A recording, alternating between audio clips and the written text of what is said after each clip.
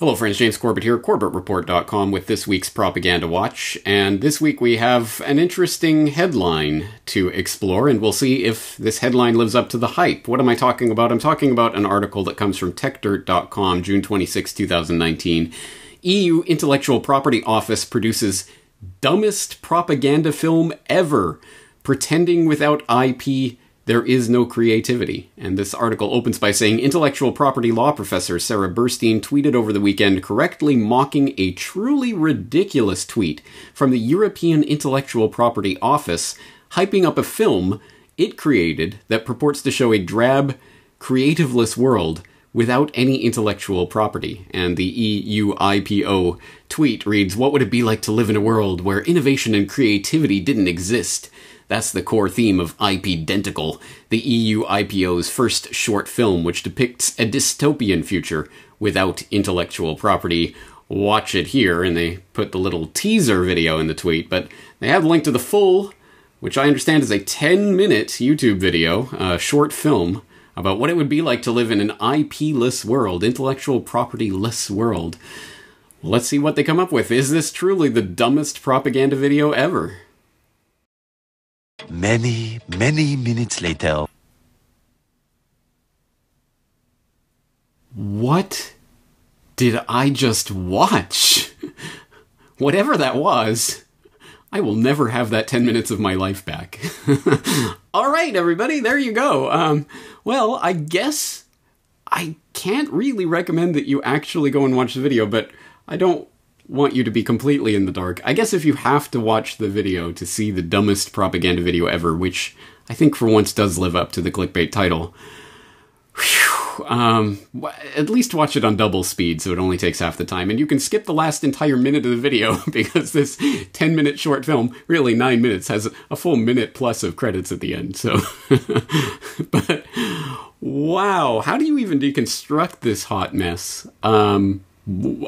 Again, you can go and watch it for yourself, but let's just read the write-up from TechDirt, where they provide a little bit more information about what this video is and what it's about. The tweet actually just shows a 16-second clip from what appears to be a nearly 10-minute film that the EU IPO actually released back in April. You can view the whole thing here, though I warn you that it is 10 minutes of your life you will not get back, exactly. And it is so dumb that you'll really wish you could get them back. I at least watched it on double speed. Good point, good advice.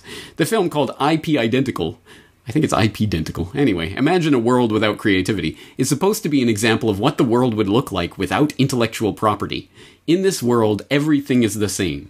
There is one song in the world called The Song, and that's it.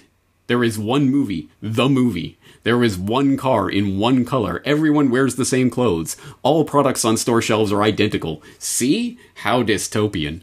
The tension in the movie is that the main character has brief nostalgic memories of her dad, maybe singing a different song when she was a little girl. The song, called The Ultimate Song, is lost to history since there is only the song. However, in a record shop one day, why are there even record shops? Who the F knows? She sees at the bottom of a stack of The Song singles one sleeve that looks different. Oh my god, it's the ultimate song! She grabs it and rushes home, excited to hear that song from her childhood. That song is exciting and full of life, and you can dance to it rather than the song of this world, which apparently was composed on an organ grinder. Except she puts the ultimate song on a record player, and the organ grinder plays instead of what she expected. Isn't copyright great? Yeah, no. No, it isn't. And this propaganda is not only stupid, but it's just ridiculous. On its face, ridiculous. I mean, the government granting of monopoly patents and what eventuated into the copyright system as we know it is, at best, a few hundred years old.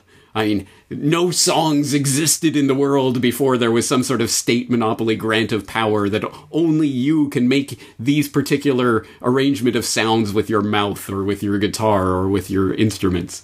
I mean, what nonsense and twaddle. On its face, easily deconstructible, but if we need a little bit more heft to the argument against IP, I will once again direct people to recent CorbettReport.com guest Stefan Kinsella, who is at StefanKinsella.com, and as I said in our recent interview talking about law, I did point people to his podcast as an excellent source on IP, i.e. patent and trademark and copyright, which are all different things with different uses and laws and what have you surrounding them. But as Stephan Kinsella, I think, expertly argues, and from the perspective of a patent lawyer, the entire intellectual property system is immoral, unethical, unjust, and needs to be abolished. In fact, not only is it immoral and unethical and unjust, it is also, from the utilitarian perspective, a hindrance on creativity, not a help.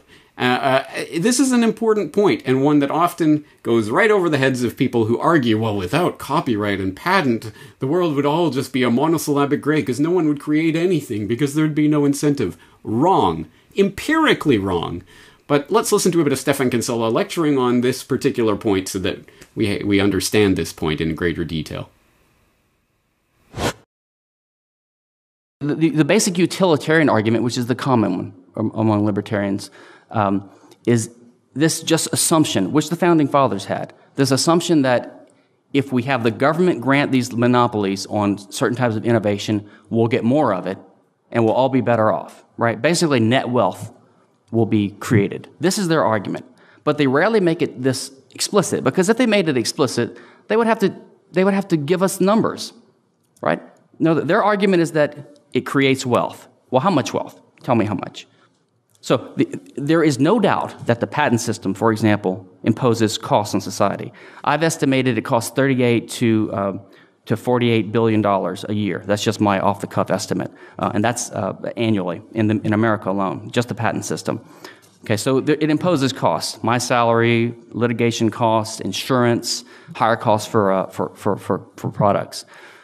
So if you're going to argue that patents impose a net gain on society, you need to tell me, well, tell me what the cost is, tell me what the net gain is, subtract from it certain types of innovation that are now suppressed. There's no doubt that some innovation is lost because of patents. Even if some innovation is gained, some is lost. So we need to know the net. They never give you these answers. They don't know. If you ask them, they just change the subject. I have yet to meet a serious person who argues this way. All the studies that I've seen, now I'm not an empiricist, I'm not a utilitarian, but this is their argument. And every study that people come up with is either inconclusive, they say, well, we just can't figure it out, we don't know, which is probably the proper answer because values are subjective and ordinal, not cardinal, right? We cannot really sum up these things. But all the attempts to do so using conventional methods, they either conclude that the copyright or patent system actually imposes a net cost on society, and it decreases innovation. So it's like there's a double penalty, right? Or they say, well, we can't prove it one way or the other.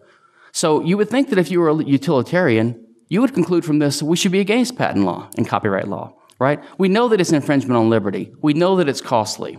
And we have no evidence to back up our utilitarian hunch, which the founders had, that it might be a net gain. So until someone can satisfy their burden of proof, we should oppose it. But no, they're in favor of it. All right, that's only a very little clip from a typically excellent and in-depth lecture that Stephan Kinsella delivers on intellectual property. He's got dozens and dozens and dozens of hours on the subject, so I couldn't pick just one of his presentations. If you're into debates, he's debated lots of people, and I think he's never lost any of those debates on intellectual property. If you're into lectures, there are many lectures. If you're into the interview format, he's done many interviews on this over the years and made many points. One of which is the point that we just saw in that clip there, that even if you were to take a utilitarian perspective on this, which Stephan Kinsella does not take, and I do not take, I do not think that utilitarian idea of, well, how can this law make me money, is the way that we should look at justice. No, I think the justice system, whatever law, idea of law we have, it should strive for justice. What is just, not what can make me money. But anyway, even if we were to take the utilitarian argument, study after study after study shows either net no effect of patents and copyrights in productivity, in terms of creativity, in terms of net gains for the economy, or shows an actual hindrance.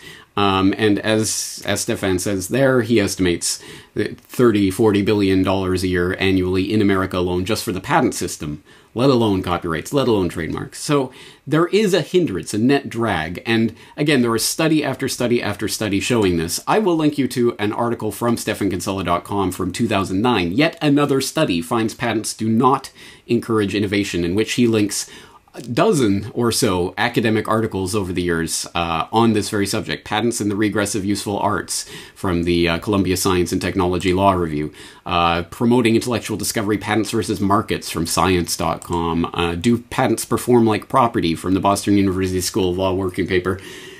The point is, study after study after study shows that there is no net gain to the economy from putting a patent monopoly, granting this right from what was originally granted by the king. It was a letter essentially legalizing piracy, which is the great irony of this. Watch that full lecture from Stefan Kinsella, because he makes this point that, in fact, some of the first patents that were granted were monopolies for pirates to make them into privateers, which is kind of interesting, because now they say that people who go against the intellectual property laws as they exist are pirates, right? And so they try to equate them with literal murderers, who were in fact sanctioned by the state by the first patents. So it's one big historical circle. Time is a flat circle, I guess.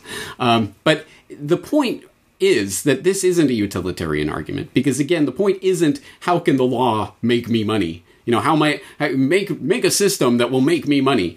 Well, there are many ways to do that, and most of them are unjust and unethical, and we would not want to institute them in law. This is another point that Stefan Kinsella makes over and over. He often uses the analogy that, well, okay, let's imagine you're arguing with someone who's pro-slavery, and the pro-slavery person says, but who would pick the cotton?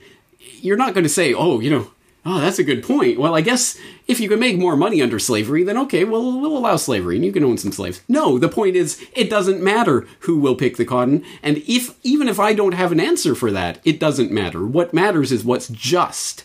And it is not just to own another human being. So that's the answer to the utilitarian argument. It is not just for someone else to be able to stop me from using my mouth or my hands or whatever it is to make certain sounds or to write certain things in a book or whatever it is. That is fundamentally flawed and wrong. And I put my money where my mouth is with all of this. You will note that the corporate report is Creative Commons, non-commercial attribution. Creative Commons 4.0, I can't remember the exact license off the top of my head. I'll put the link in the show notes in case you're interested. But yes, I encourage people to remix, reuse, take bits of my work and put it in your work, or narrate one of my documentaries for yourself. However that works, just get the information out. That's all I've ever cared about. And the only thing I ever ask is, if you like this work, and if you want to support it, and if you want more work in the future, please support me. You can become a member. You can purchase a DVD so you have a physical copy that can't get removed by the lords of the internet.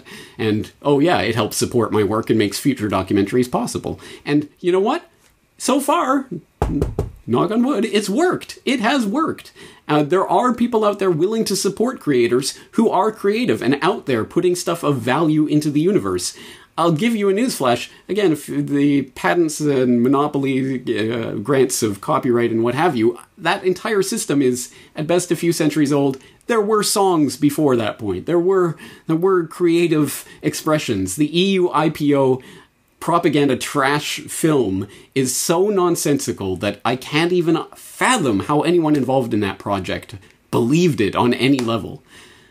Anyway, dumbest propaganda film ever. I agree. There's a lot more to say on IP, and I know this is a point that a lot of people get hung up on because they will look at the surface level of the arguments and then dismiss it because they think they'll be able to make more money under a copyright system or what have you. That they're completely missing the point on this. So I will put in the links to all of the things I mentioned, as well as a few more resources that I think you should check out on this issue.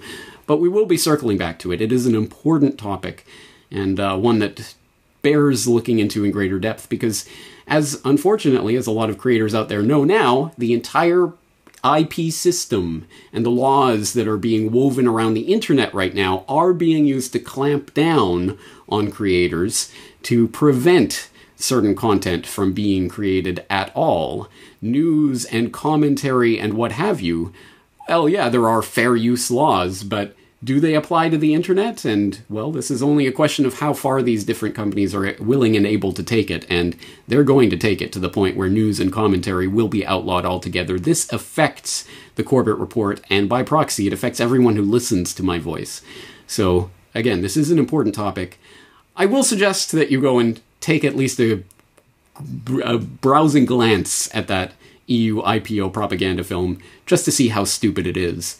But we will definitely be returning to this topic and deconstructing the propaganda surrounding intellectual property, which is not just a myth, it's a dangerous myth, and one that is being used as a weapon.